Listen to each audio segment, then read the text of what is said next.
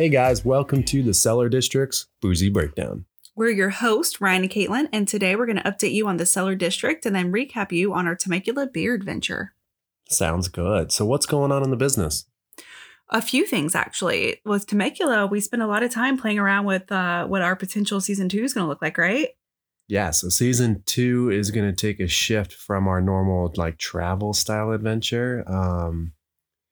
We were able to reach out to a couple of people, including the owners, the brew makers, and I think it's going to be a lot different. It's going to be a much more engaging. We're going to include more people than just us. More information, but not so much information to where I think it's going to bore you guys. Yeah.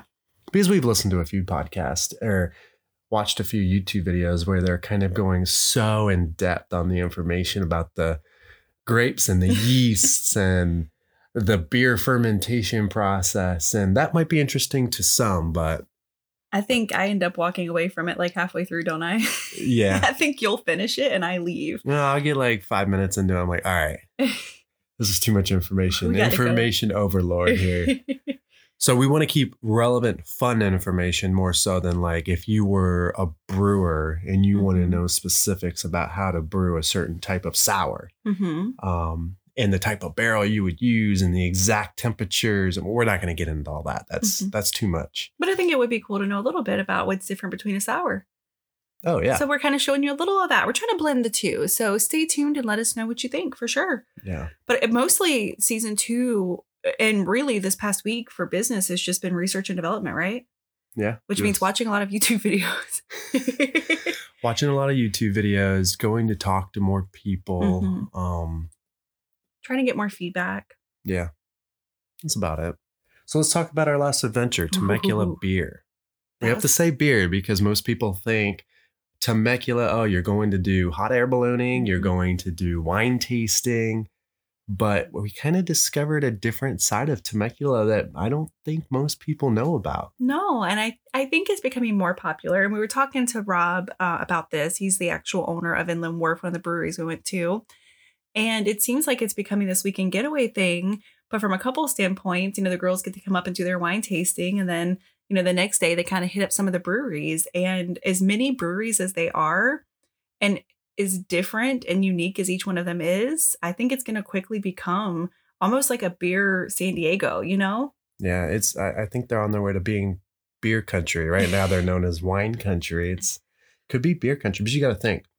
Less than 100. There's about 100,000, a little over 100,000 people who live in Temecula. There's 3 exits, 54 wineries now, and 13 breweries. Gosh, it's insane. And when we say 13 breweries in Temecula, that includes Marietta. Marietta and Temecula are almost the same. Yeah. And it's such a small footprint that you can almost include it as one city unless you're buying real estate.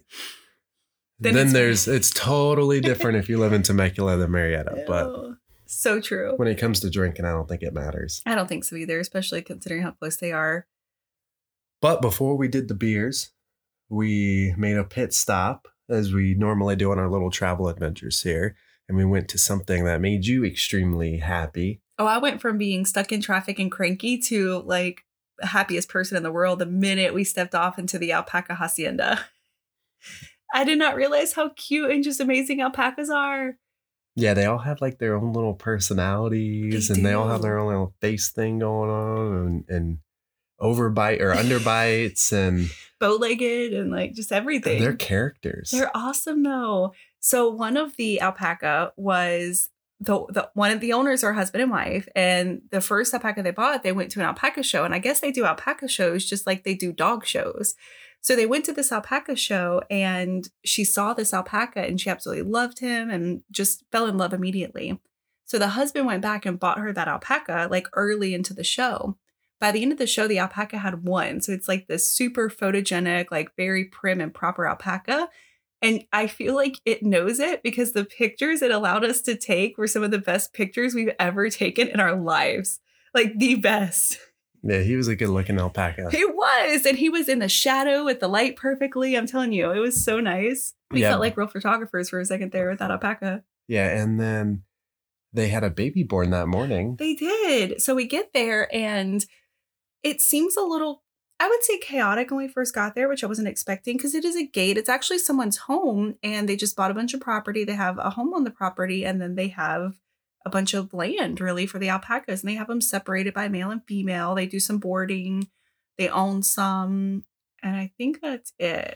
I don't think they really do breeding necessarily, but no, I don't think so. Yeah. So when we get there, we notice it's, they kind of open the doors like right at the same time or right at the last minute. And we go in and then we realize at 5:00 that morning, and mind you, our appointment was it 10 or 11?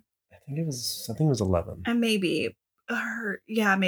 But either way, the baby was born at 5 that morning. So in the morning, while they're trying to get ready to host all these people coming in and saying hi to alpacas, there's a little baby born that they're kind of working through. And it was the cutest little thing.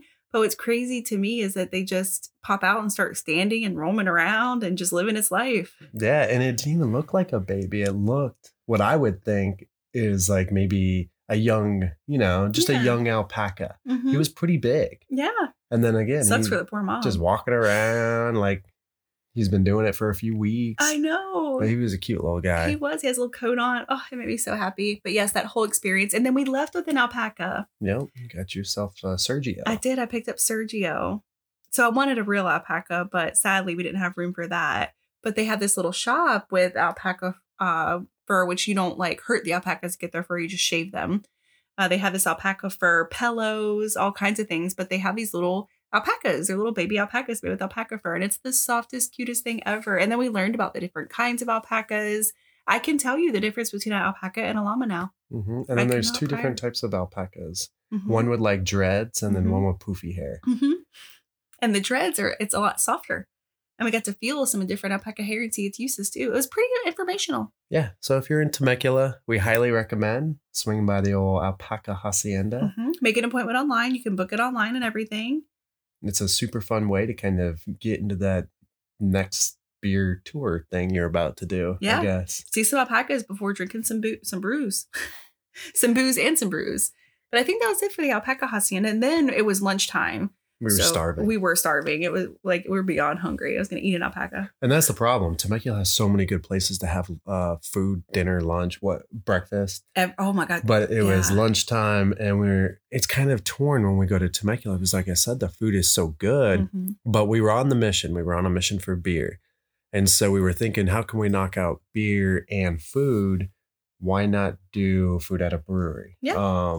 Typically, you either have the whole like Karl Strauss thing or the Ballast Point. Like it's more of a restaurant style brewery. We were looking for more of a brewery. Gordon Beers for those on the East Coast, maybe. Yeah. Or BJ's. Yeah. But we were looking for more of a brewery that had beer. Mm-hmm.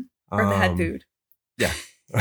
We need a brewery that has beer too. We were looking for a brewery that had food, but I don't think we were feeling a food truck. No, all the breweries have food trucks out there pretty much, which is pretty cool, but I didn't really want that. Yeah. So we settled on, or not settle, but we chose to do 8-Bit. 8-Bit's pretty well known for their food. Their beers. Their celery ketchup. Yeah, there's celery ketchup, which you don't like. I don't. It's so weird. Everyone loves their ketchup and I can't get with it.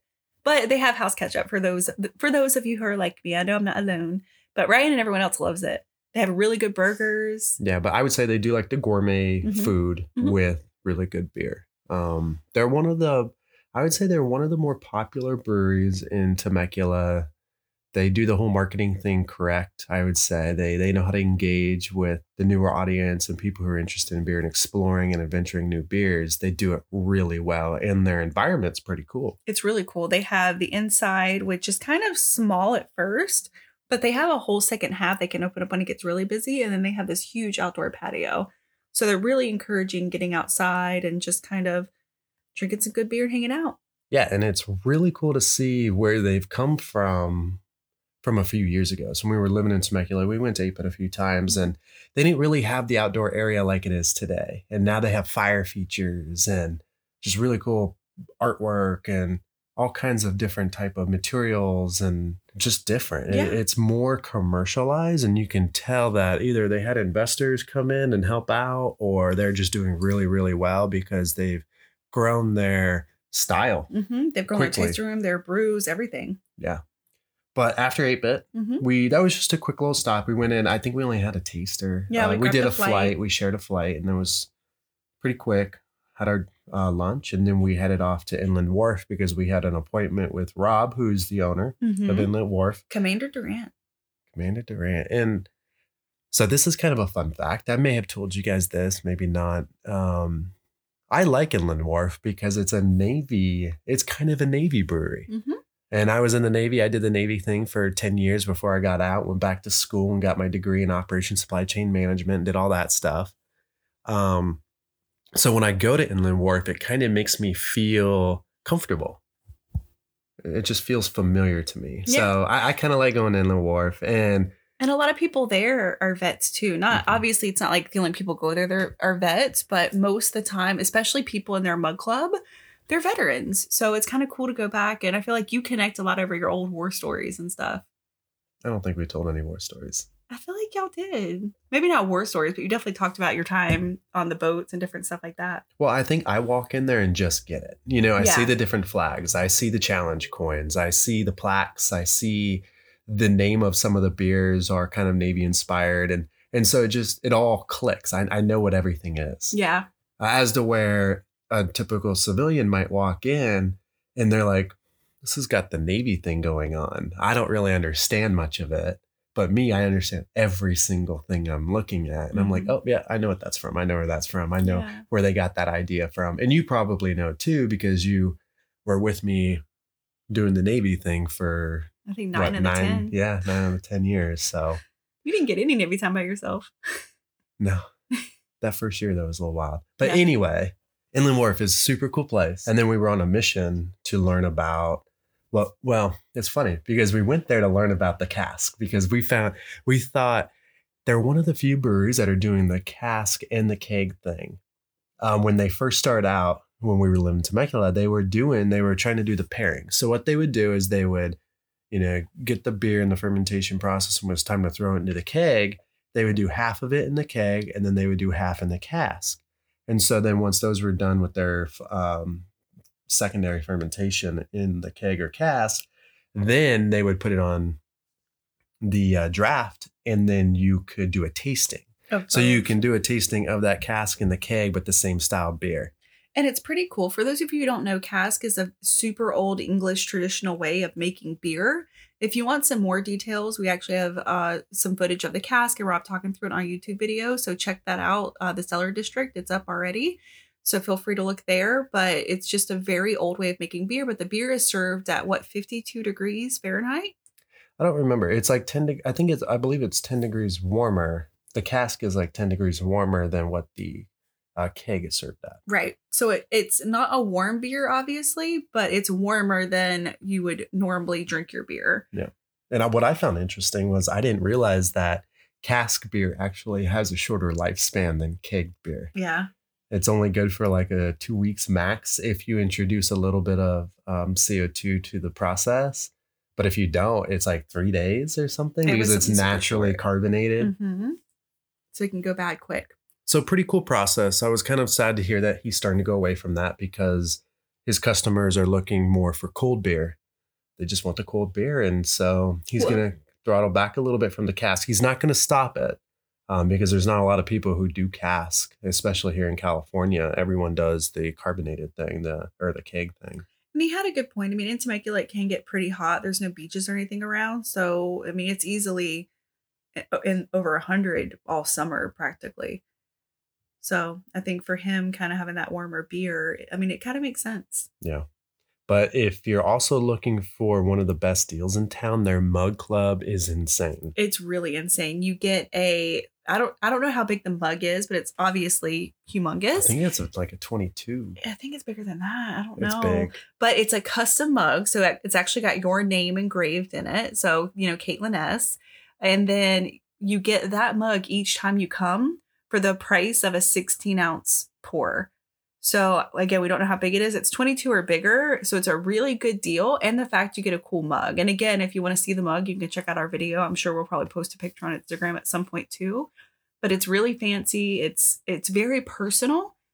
And it helps them remember you each time, because each time you come in, you're getting your mug. And so you really start to build that relationship. And everyone who works there is awesome. They've been nothing but good to us. Yeah. And I think that's it. We just talked to Rob about his mug club, which has over like 300 members or something in it now. We got a little information on the cast process, got to, feel out the environment. And then we moved on to Refuge, which there we didn't get to meet with the owners, but we got to meet with the head brewer, Dan. Yeah. So Dan's super cool. Oh, he's so cool. I mean, Refuge has come a long way too. I just remember when they were kind of the brewery next to Ween's. I don't think we hardly ever went to Refuge. We didn't at first. We were diehard Ween's people for a long time. And we still are, really. And now when people say Refuge, I think of one of the biggest breweries in Temecula. They've really come quite a long way. And I think a lot of it has to do with their marketing and their events. I think their events push it a long way. We talked to Dan a little about the events too, but you can go there and do things you don't normally get to do. They have glass blowing really frequently. There was something else at one time. It was like a spa day. Well, paintings, I would say kind of common. Yeah. But it was like a spa day or a meeting with someone, some health nutritional person over beer at one point there that I really wanted to go to and I didn't make. And one of the most exciting things about Refuge was learning more about SS Brewtech. And Dan delivered on giving you more information on that. Yeah, he did. Well, here's the thing. If you're a brewer, or let's say you're a brewer that you want to take it to kind of a semi-professional homebrew level, SS Brewtech, you kind of know what it is. Because if you Googled anything about buying equipment for homebrewing, SS Brewtech always comes up. It's pretty affordable. And their setup is always super professional looking. Mm-hmm. And then you see it on a huge scale, just a gigantic scale at this brewery. And you're like, wait a minute, are they like the same? Do they use their equipment? Like, what is going on here? Like, what is all this? Well, they're the innovators behind it, right? Like the owners got a partner, and together, or one of the owners, I should say, got a partner, and together they created the SS Brewtech, right? Mm-hmm. And it's basically a line, and he says it perfectly in the YouTube video. I can't remember exactly how he says it, but it is a homebrew / professional brew line of equipment made by people who brew beer and do it really, really well, because Refuge has award-winning beers. Oh, yeah. I mean, most of you probably know, if you're not really into following beer, you're more into the wine thing. Their Blood Orange Wit. Yep, Blood Orange Wit is everywhere. That's their big boy, and you can tell because they have these giant fermenting tanks, and they're housed solely for that one beer. I think it was three of them. Yeah, it was so crazy. We took some Blood Orange Wit home, and I think that was the first beer to get finished out. Yeah, by me. And it's super popular everywhere down here in Southern California. So and they partner with Stone on one too. They're really big on partnering with other breweries. They are, yeah. So they do really well in just incorporating like different breweries, working with like local places for their coffee beans and stuff like that, local roasters. So I like how much they partner with just different companies. Again, it goes into their events too. They're always bringing in someone else, and I think it creates a good sense of like community.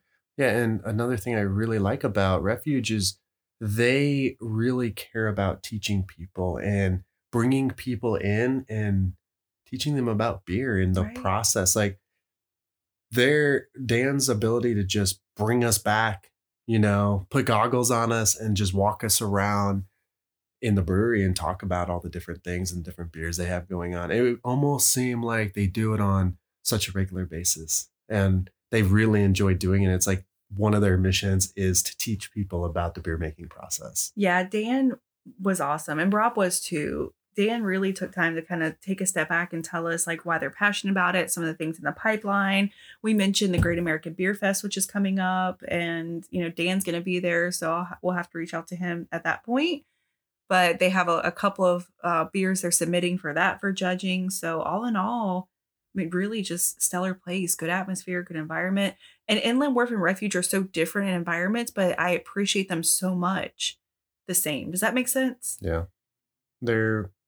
I feel like home at both. Yeah. But it's almost like you and your best friend have completely different styles, but yet you're comfortable at their house and they're comfortable at your house, even though y'all would never decorate the same. Yeah. And that's what's cool about Temecula is they're all so completely different. You don't get like we just went down to LA not too long ago. Well, yesterday. Yeah. And you walk into each brewery and they're a little bit different, but on the surface, they all kind of feel the same. Mm-hmm. You walk into a Temecula brewery, it's not like that. Every single one has their own thing going on. And a lot of times the owner or the head brewer or someone is there. Every time we walk into Weens, we usually see Brandon, maybe Nicole. Like, they're always there. Yeah, very personal. Yeah, it comes from, I think, that sense of passion and just wanting to be around. Yeah. But after we went to Refuge, or after we were finished with Refuge, then we went to finish up at Weens. We didn't film that, though. No, that was really just to pop in, say hey to our fam, you know? Yeah, because what we noticed, and I think we talked about this before, is when we go on these film tours or trips or travel adventures. That's what they are. They're travel adventures.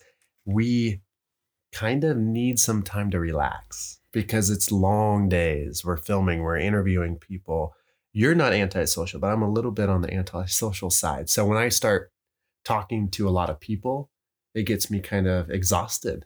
And I just need some decompression. So there's no better way to do that than go to Weens, have some good beer. They almost always have my coffee porter. Both of us. Coffee stout. Get roasted. Yep, get roasted. They usually have both of our favorites in most cases. And if not, they have something really good too. They also let their bartenders help make beer. So they each get like a signature beer where they get to work with the brewer to kind of make something. So I love to come in and be like, ooh, what's your beer? And then they'll tell you like, oh, my beer's coming. Like drink Mel's beer right now, but my beer is coming up and like should be ready in 2 weeks. So I don't know. It just feels like home in a very different way. Yeah, but we kind of ended our night there, and we did. That was our Temecula beer adventure. It's always fun. Always fun going to Temecula. It is. Although when we're done with the day, I feel like it's time to go home. Oh yeah, I feel like that all the time. We have a lot of fun on these, but it's a lot of work, and I know. On each of these adventures, we're obviously drinking, but we're not at the same time. Like, we're trying to remember what beer tastes like, what wine tastes like, and understand like the different processes and take in the environment. But it's very business minded. We're not there to enjoy the beer, I guess. We're there to understand a lot of piece of it and then understand what we like about it. Which is kind of funny because we kind of lost a little bit of control over the intake of beer in Temecula. Yeah. Because... Oh, yeah. Rob. Sometimes. So when we go, we've told you this before, we just get usually one taster. We kind of talk about it a little bit. And that taster's over a couple hours, too. Yeah. We absorb the environment, get good B-roll, get good footage, get a good story, the story that we had planned. But on this one, because we had started our new style, which is interviewing the beer makers and the owners, they were just like, oh, you got to try this. You got to try this. You got to try this. And we're like, oh, and then you poured your own cask. I got to pour my first pint. You poured your first pint, not even thinking that someone was going to have to drink that pint. That didn't bother. I didn't care. It was my first time pouring off a cask, and it takes some muscle, guys. You got to put some like oomph behind it. It's not just going to like let you pour it. Yeah. So the casks, they're actually harder to pump because just the pumping way you do it, it's not, there's no CO2, there's no pressure behind it. So it's almost like you have to create the pressure for it to come out. So it's a lot harder than if you were just to pull a regular draft. Yeah.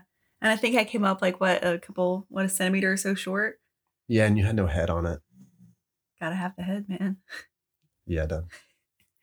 But no, we didn't think about that. And then as we were like wrapping up, we had to go meet Dan, and Rob and Dan know each other. They all know each other. It's a small community. I'm like, all right, we got to go meet Dan. We told him we'd be there at like 3 or something. He's like, we haven't even tried like the sour. And I was like, oh my God, it was a good sour. And with sours, I don't want anything too tart. I like kind of a mild sour, and this was a really good sour. I was very pleased. But then we get to Refuge, and Dan's like, let me get what do you guys want to drink? I'm like, I can't drink yet. I'm like, I need 2 hands to hold the gimbal. This is true. But it was a lot of fun. And then even as we were heading out, we're tasting, because we always want to taste some, because between this, the YouTube video, there's still the blog that's coming in the next month, as well as Instagram. So the more we try, the more material we have to talk about. And we want each platform to offer something a little different. So I think the blog's going to be where those details are coming in, where we really review everything. I think we're all curious, what's next? Well, What's next is Santa Ynez, which is also very special to me. I'm not even going to give you guys a sneak peek. You guys are just going to have to wait till next week and check it out. But I'm pretty stoked. And then after that, it's really season 2 trailer time. Dun, dun, dun. So mapping out what season 2 looks like. It's going to really take on just more information, more interview style, but also kind of vloggy and fun. We don't want to miss the music or anything like that.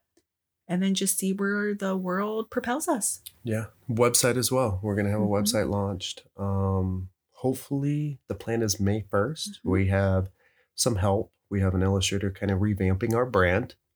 And then after that, we're going to start the build out of the website, and we're going to start that idea of building a marketplace, get the licensing to be able to sell beer and wine online and take you guys on that journey. I think that's where the entrepreneurial journey is going to start with us. And that's where you guys are going to be able to learn a lot about our struggles and the things we went through, especially in a super heavily regulated industry like alcohol or beer and wine.